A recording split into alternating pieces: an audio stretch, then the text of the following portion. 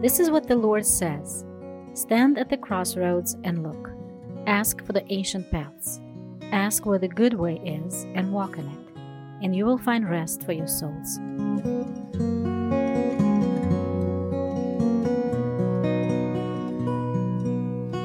Hello, friends, and welcome back. Today I'll be talking about instructions that Paul gave to Timothy. Timothy was a younger man, young fella, who was pastoring a church, taking leadership in body life, and Paul, as the older man, had some advice for him, and not only advice, but some commands, imperative commands, which I'll talk about later. What did Paul have to say to Timothy to instruct him and encourage him in the work that he was doing, and how does that relate to us? But before I get into that, I'd like to remind you that if you have any questions or comments, if you'd like to communicate with me about anything, please feel free to send me an email at ancientpaths@cantrell.cc. I'd love to hear from you. And also, just a reminder that I have a YouTube channel. Very, very few people visit the YouTube channel, but all of these podcast episodes are there and a bit more accessible because I've created playlists, and you can go through and search.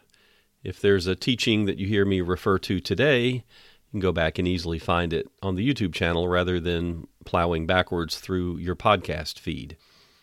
And if you do visit the YouTube channel, it would be great if you subscribed or hit the like button or all those things, whatever.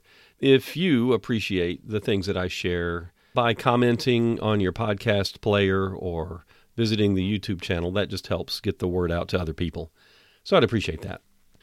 Also, before I start talking about Paul's admonitions to Timothy, I have a couple of things I want to share, one of which will lead us directly into a discussion about what Paul says in 2 Timothy. And there were a couple of things that stood out to me. I read the news on my phone or on my iPad using a program called Flipboard. I think that's what it's called. It consolidates news items, and then they have advertisements in there.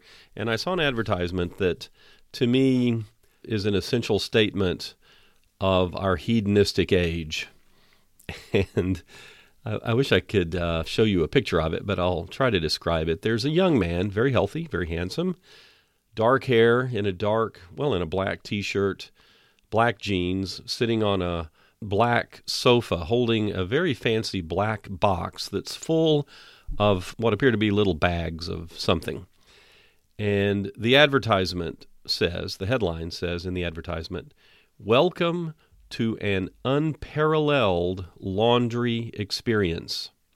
I don't know, it just made me laugh. The little blurb that I can read, I didn't click through on the ad. I didn't really want them to get clicks, but it says, "Elevate your laundry routine with this product. Don't sacrifice luxury fragrance for performance clean." Yes, we can have an unparalleled laundry experience. Luxury fragrance and performance clean. Actually, clean there is a noun, I guess. Anyway, I just thought, what an appeal to our hedonism, that something that is so mundane and normal, just doing laundry, now can be elevated to an unparalleled laundry experience. It's just an appeal to self-gratification, and I imagine whatever this is that makes your clothes smell good and also cleans them probably is quite overpriced. And it's interesting that it's a young man sitting there, so it's probably all these single guys that have to go do their laundry, and they hate it, and they'd like it to be a little more interesting. I remember when I first moved here to Russia, I lived in a summer camp out in the countryside, and I had to do my laundry by hand in the bathtub, and I ended up with a particular set of blisters on my hand because as you do the laundry and then wring out the water by hand, I got those blisters in different places on my knuckles. Okay, so the other thing that I saw was on social media, and I don't know what it is. It's one of these little ads that a user on social media will plug their name into, maybe their birthday, I guess. And it's kind of a fortune-telling app. and then whoever the user is will post that on social media. This is what this program told me about, in this case, the coming year. Here are the things that this fortune-telling app told her about the coming year. Next year, she is going to have, here you go, here's the list, a loaded bank account, a healthy body, peace of mind, a love life that is happy, and a successful career. And when I saw that, I just thought, well, that is everything that appeals to self. That all of these things will come together. All of the things that the world tells us are the source of contentment and happiness. Money, health, peace of mind, happiness in a love life, and success in our careers. I wonder if that app would ever say, you'll have great disappointment in the coming year. You'll face great loss. You're going to lose money on a bad investment. I'm sure it doesn't say that. So the reason that I mention this in this context as we start talking about what Paul said to Timothy is this fortune-telling app says that these things are going to be the foundation of this young lady's life in the coming year. And I'm going to talk about what Paul wrote to Timothy. And I'll do a little bit of an introduction and then we'll get into it. 2 Timothy. I ran across this teaching the first time when I was working on the newsletters that Elisabeth Elliot wrote. And I was digitizing those so that they could be searchable, so that the team at the Elisabeth Elliot Foundation can do daily devotionals from that text. I came across this, and it was from her newsletter in early 1986. And then a little bit later, a friend of mine at a church in the United States did the same teaching for his Sunday school class. And I'm not sure if he got it from Elisabeth Elliot or if he got it from somewhere else. I don't know where she got it back in 1986. But he did it and sent an email as a follow-up to the Sunday school class, and I got it then. Looked through it, and I thought, well, yeah, that's a good thing. It's a good structure to talk about what are the things that the Lord says to his people. So as we talk about these instructions to Timothy, I wanted to mention again something that I've said before. In the Mosaic Law, there are not just 10 laws, the 10 commandments. There are 216 commandments in the Mosaic Law. There's the Big 10, the 10 commandments, and then there's another 206 commandments in the Mosaic Law. And I was talking to somebody a few years ago, and I was making the point, as I do, that we're no longer under the Mosaic Law. Those 216 laws don't apply to us. However, under the New Covenant, any one of those laws that is mentioned again in the New Covenant, of course, then does carry over. It does apply to us. And there are some of the 10 commandments that are mentioned in the New Testament, most of them, but there are some of those 216 commandments of the Mosaic Law that are not mentioned or are superseded under the New Covenant. And the guy that I was talking to said, well, you mean that we're not under law? We don't have any rules? And I replied with something that I had heard, which is quite true. Even though there are 216 laws in the Mosaic Law, there are well over 1,000 commandments in the New Testament. And by that I mean imperative statements. An imperative statement is a command. It's an instruction. And these New Testament imperative statements are commandments for New Covenant believers. An example would be rejoice always. That's an imperative statement. It's telling the listener, this is what you should do.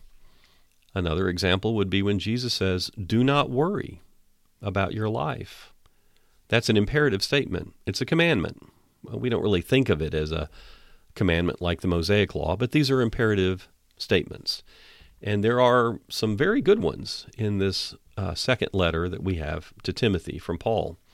And as we talk about this letter, I want to remind you, and of course myself as well, that when we read these letters in the Bible, we are listening to half of a conversation, a letter that is going from one side of the relationship to the other side.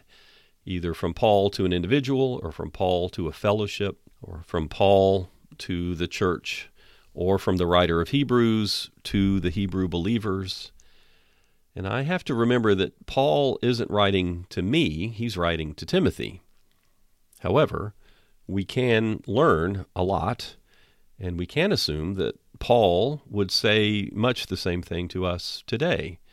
He is called the apostle to the Gentiles, and I'm a Gentile. And the church is to give itself to the apostles' teachings, and so that's one very good reason to study these epistles. And God has preserved this letter in order to bring us closer to Him. But still, we need to remember that this is Paul speaking to Timothy and encouraging Timothy. And we can read it and we can understand things about the character of God. And I guess I would say that within this letter to Timothy is the Word of God for you and me, the living Word of God. It's contained here and in the other writings. But the living Word of God goes beyond the printed page, beyond the ink on paper, or beyond pixels on a screen. The Word of God is living and active. It's eternal. And as we read these words or listen to these words within the written text, somewhere in there is this living Word. And so let's listen for what God is saying to us. Now, the first thing that I want to focus on, and it's the first in this list, is from 2 Timothy chapter 1, verse 8. And it flies directly in opposition to this social media post that I saw, saying that in the coming year there would be health and peace of mind and money and a happy love life and success in the career. What does Paul say to Timothy? He says, "Take your share of suffering. Do not be ashamed of the gospel." 2 Timothy chapter 1, verse 8. Paul says, "Do not be ashamed to testify about our Lord." There's an imperative statement. Don't be ashamed to testify about Jesus. And Paul says, "And don't be ashamed of me, his prisoner, but join with me in suffering for the gospel by the power of God." That's what Paul says to Timothy. And it flies really in the opposite direction from having a luxurious laundry experience or from being told that the new year comes with all of these earthly pleasures. Paul is saying, join with me in suffering for the gospel. Don't be ashamed to testify about Jesus, and don't be ashamed of the people that do testify about Jesus. And we need to remember that if we boldly testify about Jesus, there will be opposition. Of course, there'll be spiritual opposition, but also, very often, we're going to have human beings come up against us, even members of our families who will push back or mock us. Dear friends, people who were close to me, but they are no longer close to me because I testify about Jesus as the Messiah. And we need to join in that suffering. We need to be willing to take our share of suffering. In 2 Timothy chapter 2, verse 1, Paul says that we should take strength from the grace of God. So even as we're taking our share of suffering, we can take strength because of God's grace. The Bible says here, "You then, my son, be strong in the grace that is in Christ Jesus." I would never encourage you to be strong in yourself, to say, "Oh, you can do it, you got it." The Scriptures say that we should take our strength from God.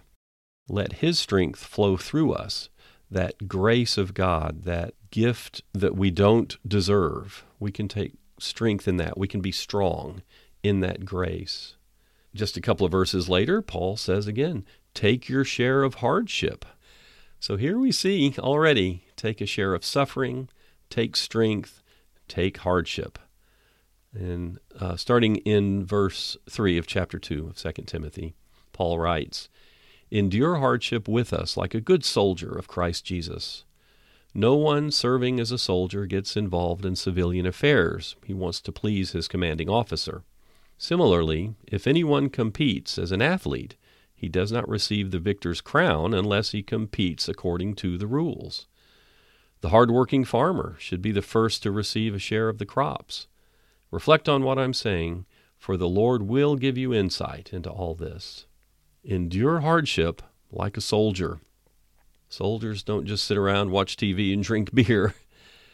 Soldiers want to please their commanding officer, and they go through drills and hardship in preparation and then in the fight. And we are called to be like good soldiers of Christ. But we don't fight with weapons of this world. We don't fight with guns and fists and knives and machetes. We have spiritual power, spiritual strength, spiritual weapons, and we should endure hardship. If you walk with Jesus, you will face opposition.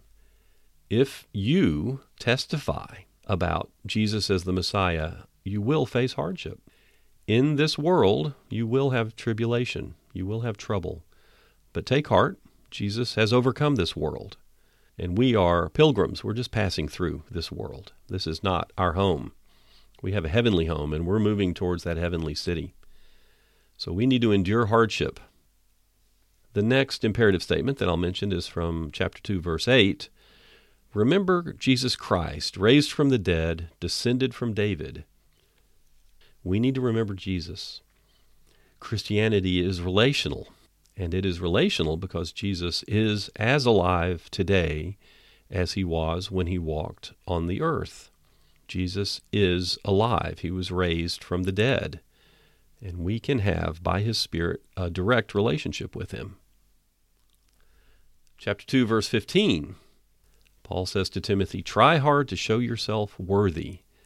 The verse says, verse 15, do your best to present yourself to God as one approved, a workman who does not need to be ashamed and who correctly handles the word of truth.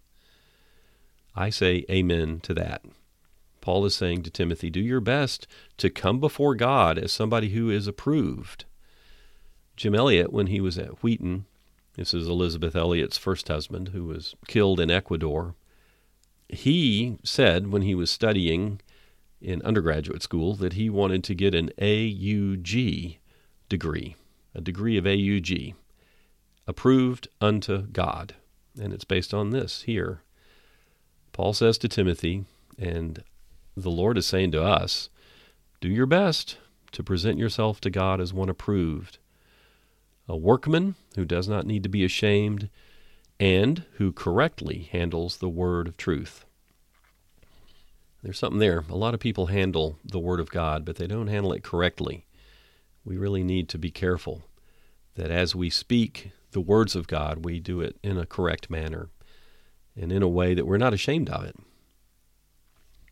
Verse 16 of chapter 2, this is a good one.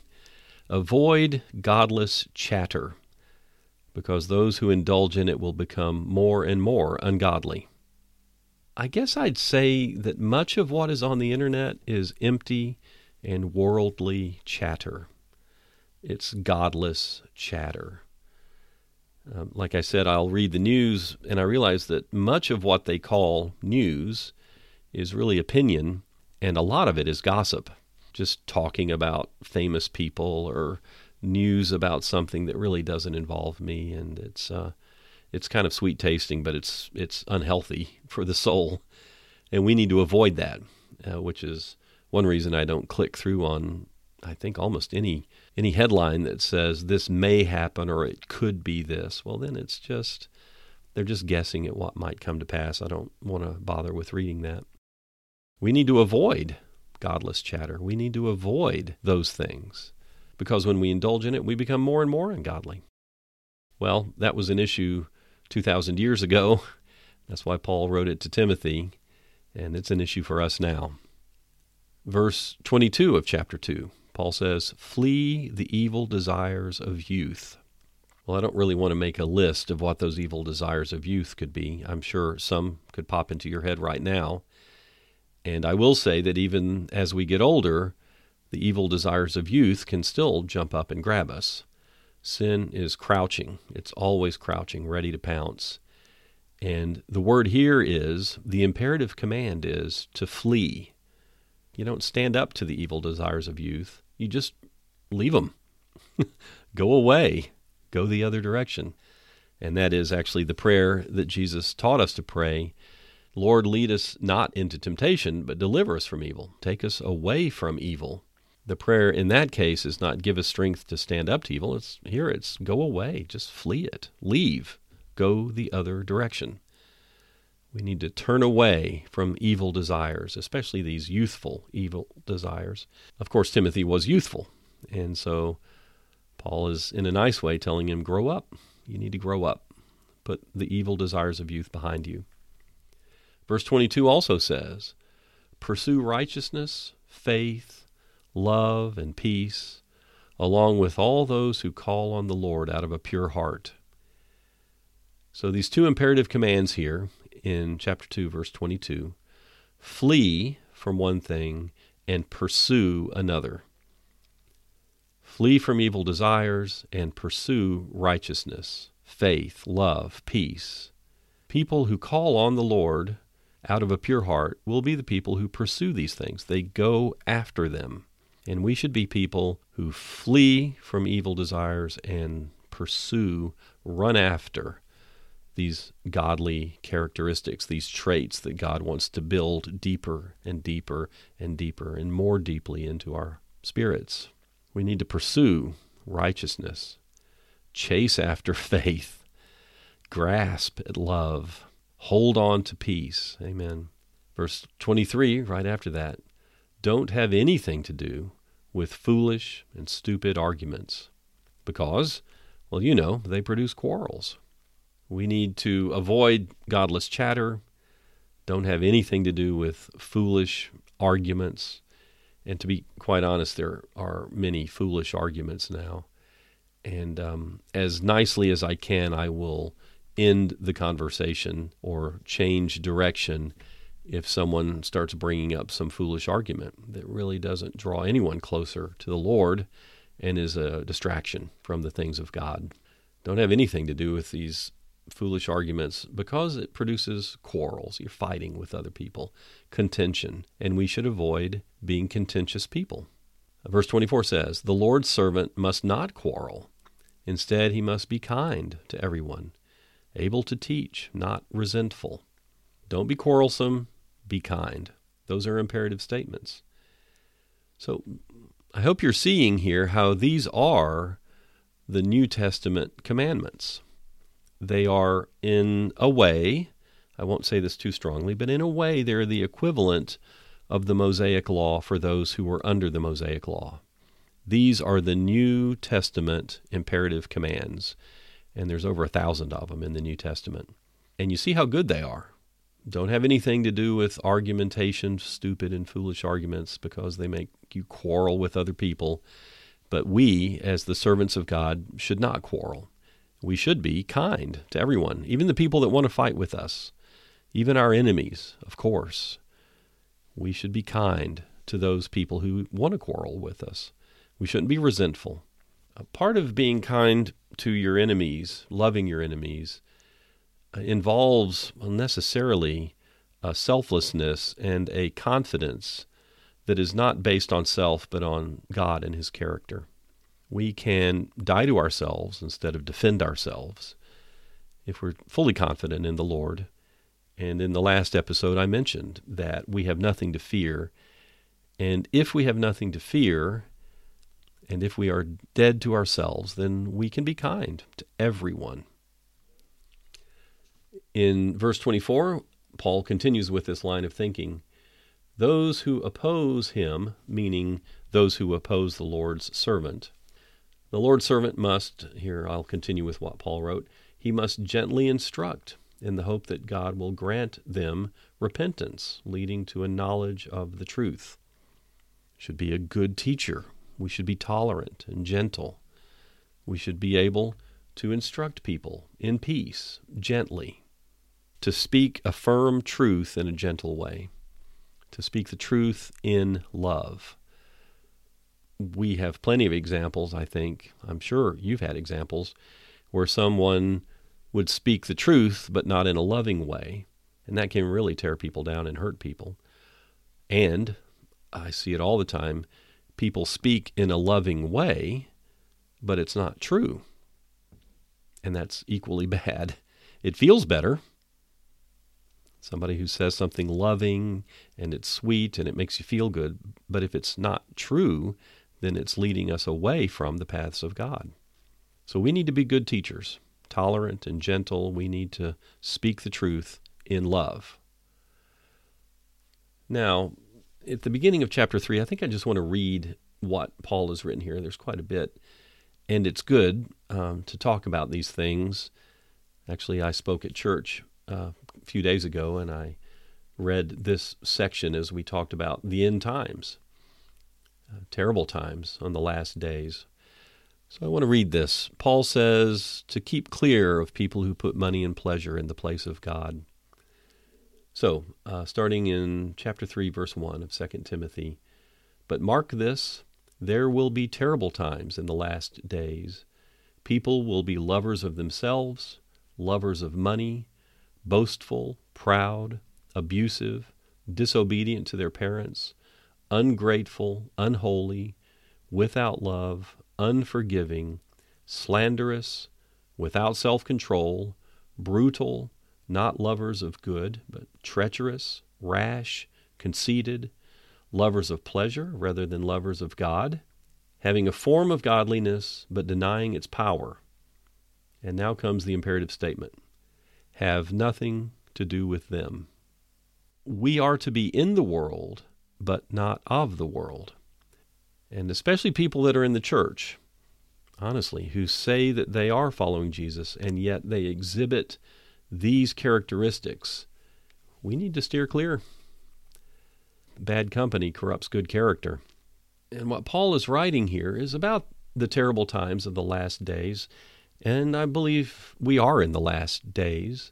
We're not in the very last days, at the end of the age, but we're in these bad times where there are people like this in growing number, it seems. The culture encourages people to live like this, lovers of themselves, lovers of money. Goodness, I'd say social media, the internet, encourages people to be boastful and proud. Certainly, many cultures, Western culture that I'm familiar with, encourages children to be disobedient to their parents, encourages young people to be disrespectful to older people, to be ungrateful, unforgiving. Oh yeah, here's a good one, to be without self-control. In verse 14 of chapter 3, Paul says to Timothy that he needs to stand by the truths that Timothy had learned. Here's what it says, starting in verse 14, "But as for you, continue in what you've learned and have become convinced of, because you know those from whom you learned it, and how from infancy you have known the Holy Scriptures, which are able to make you wise for salvation through faith in Christ Jesus. All Scripture is God-breathed and is useful for teaching, rebuking, correcting, and training in righteousness, so that the man of God may be thoroughly equipped for every good work." We need to stand by what we've learned. The Scriptures say if we walk in the light, as He is in the light, then we have fellowship with one another. And the blood of Jesus Christ cleanses us from sin if we walk in the light. We need to stand by these truths that we've learned. God will continue to teach us all through our days here on earth. He's going to continue that good work of making us more and more like Jesus. And we need to continue in what we've learned, not learn it and walk away from it like a person who looks in a mirror and walks away and forgets what they look like. We need to learn it and remember it and walk in it. Chapter 4, verse 5, Paul tells Timothy, keep calm. Well, I'll read what he says. "But you, Timothy, keep your head in all situations, endure hardship, do the work of an evangelist, discharge the duties of your ministry." Well, there's a whole list here of imperative commands. Keep your head in all situations. Don't be overwhelmed. Don't be afraid. Keep calm. Be sane. Be knowledgeable and understand. Keep your head in all situations. Endure hardship. And here is where we started, to endure hardship for the sake of the gospel of Jesus. Paul says to Timothy, do the work of an evangelist. Now, in this case, I would say that there are people who are listening to me. You are a gifted evangelist. You have been given the gift of evangelism, of reaching out to people. In Ephesians, Paul says that God gives evangelists to the church to help the church do what the church does. So from that, I take that an evangelist not only reaches out to unbelievers, but an evangelist within the church can help other evangelists reach out and help other members of the church reach out and share the gospel with people. So this is a word for people that are listening. Do the work of an evangelist. Don't just be turned in on yourself. Reach out. Look out. And here Paul says to Timothy that Timothy should do all of the duties of the calling that he's received. In Romans, Paul says, if your gift is leadership, you exercise leadership. You do it. If you're called to that ministry, you do it. All of the duties. And that is a word for all of us. That as we walk with the Lord, He will entrust things to us. And as we're faithful with these small things that He'll give us, then He'll give us more. And it's not a surprise at all, as we walk in the things of God and we discharge the duties of our calling, that God will entrust more to us. So those are the imperative commands to mention from 2 Timothy, the statements of instruction that Paul gives to Timothy. I'll go through the list very quickly and then end with how Paul ends his letter to Timothy. Take your share of suffering. Take strength from the grace of God. Take your share of hardship. Remember Jesus Christ. Work hard to show yourself worthy of the gospel. Avoid empty and worldly chatter. Turn away from the evil desires of youth. Pursue justice, integrity, love, peace, righteousness, and faith. Have nothing to do with foolish speculations and arguments. Don't be quarrelsome. Be kind towards everyone. Be able to teach. Don't be resentful. Be tolerant and gentle. Keep clear of people who put money and pleasure and themselves before a life of discipleship. Be careful about that. Have nothing to do with them. Stand by the truths that you've learned. Continue in what you've been taught. Walk in the light as He is in the light. Keep calm at all times. Face hardship well. And discharge all the duties of your calling. And Paul closes this letter with something now that I want to share with you. May the Lord be with your spirit, and grace be with you. Amen. Jesus said to His disciples, "Now that you know these things, you will be blessed if you do them." Thank you for listening, and God bless you all.